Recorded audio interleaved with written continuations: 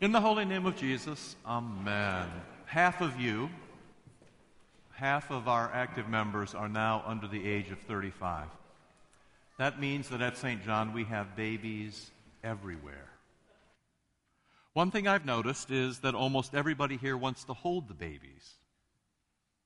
Sometimes when you want to hold those babies, you make me want to hold my breath. As I watch a baby being passed from a mother to a child, to a younger child, to someone to whom I want to say, you yourself are still a baby. You can't hold that baby.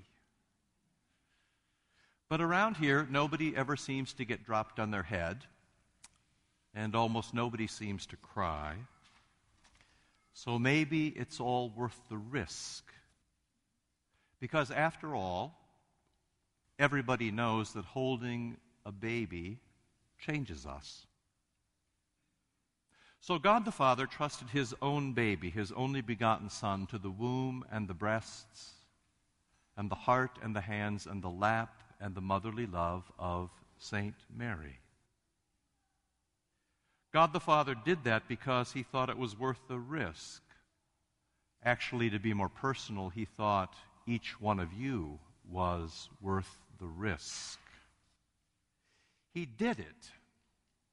He sent his only begotten Son into flesh and blood because he knew that holding this particular baby would not only change St. Mary, it would change all of us. It could have gone the other way if St. Mary would have acted like St. Eve. St. Mary had so many chances to drop the little baby Jesus on his head and run the other way. There was that trip to Egypt when they were fleeing from Herod's murderers. Or that day when Jesus went missing in the temple. Or that other day when Jesus' preaching was so crazy that Mary and his brothers came to get him. Or that other day when the soldiers took Jesus away from Mary and pounded nails through his hands and his feet at Golgotha. At any of those points, Mary could have played Eve, but she never did. Mary never gave him up. Not even when, as St. Simeon says today, her own soul was pierced by anguish and loneliness and pain. The sort of pain that only a mother can feel when she loses a child. She always stuck by him, mother for son. She always kept her promise, the promise that she made to Gabriel and to the Heavenly Father and to the church and, quite frankly, to each one of you. Let it be unto me according to your will. Now, one of the things that God the Father willed was that after giving birth, every woman should appear at the temple 40 days later and offer 2 pigeons for her cleansing and also in celebration that she had come back to the community. That's what Mary is doing today. God the Father also willed that every woman should dedicate her firstborn son to God himself. And Mary is doing that too. But then Mary does another thing, a remarkable thing that only a mother can do. She opens her hands and she passes her child around. She lets St. Simeon hold the baby. Just as the Heavenly Father had trusted her, she trusts Simeon with Jesus, who is virgin-born, human and divine, who is, as we hear, peace and word and light, salvation and presence, Christ for the Jews and light for the Gentiles.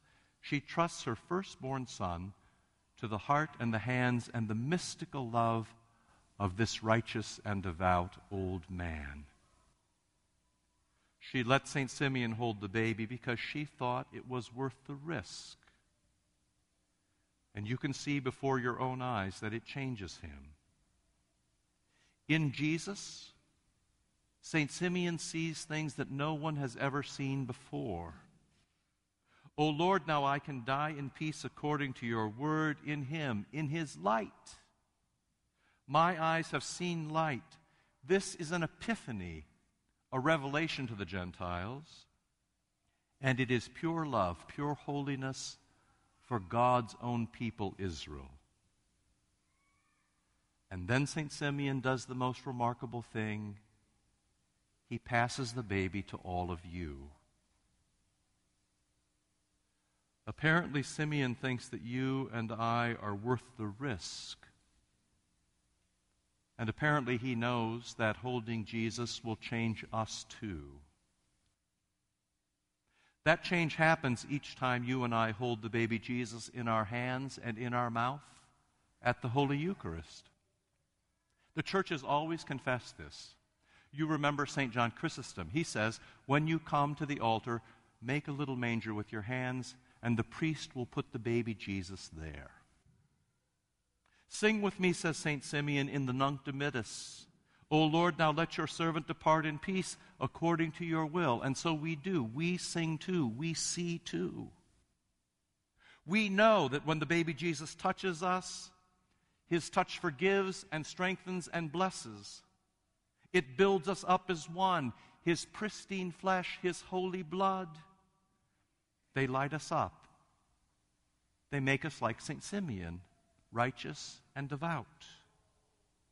Holding the baby Jesus changes each one of us. It is the reason you come to church every week. You need that touch. Certainly there is always the danger and the temptation that you and I will lose our grip and drop the baby Jesus on his head.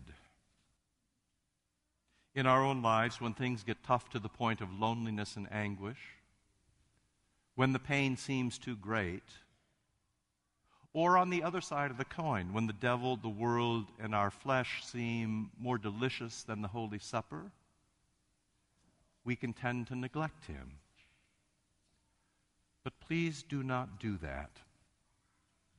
Eve played out that story, and it does not have a happy ending. It is St. Mary and St. Simeon who show all of you the way home. It is now 40 days since Jesus was born, and this morning the Christmas cycle comes to a close. The next time we hear from Jesus, he will be a man, and soon he will go off to the cross for your sins and for mine. But on the way through Galilee, up to Jerusalem, and then outside the walls to Golgotha, you should remember that it's never too late to hold the baby. Watch Mary. Listen to St. Simeon. Come now to the Eucharist. It is never too late to be forgiven and changed. In the holy name of Jesus, amen.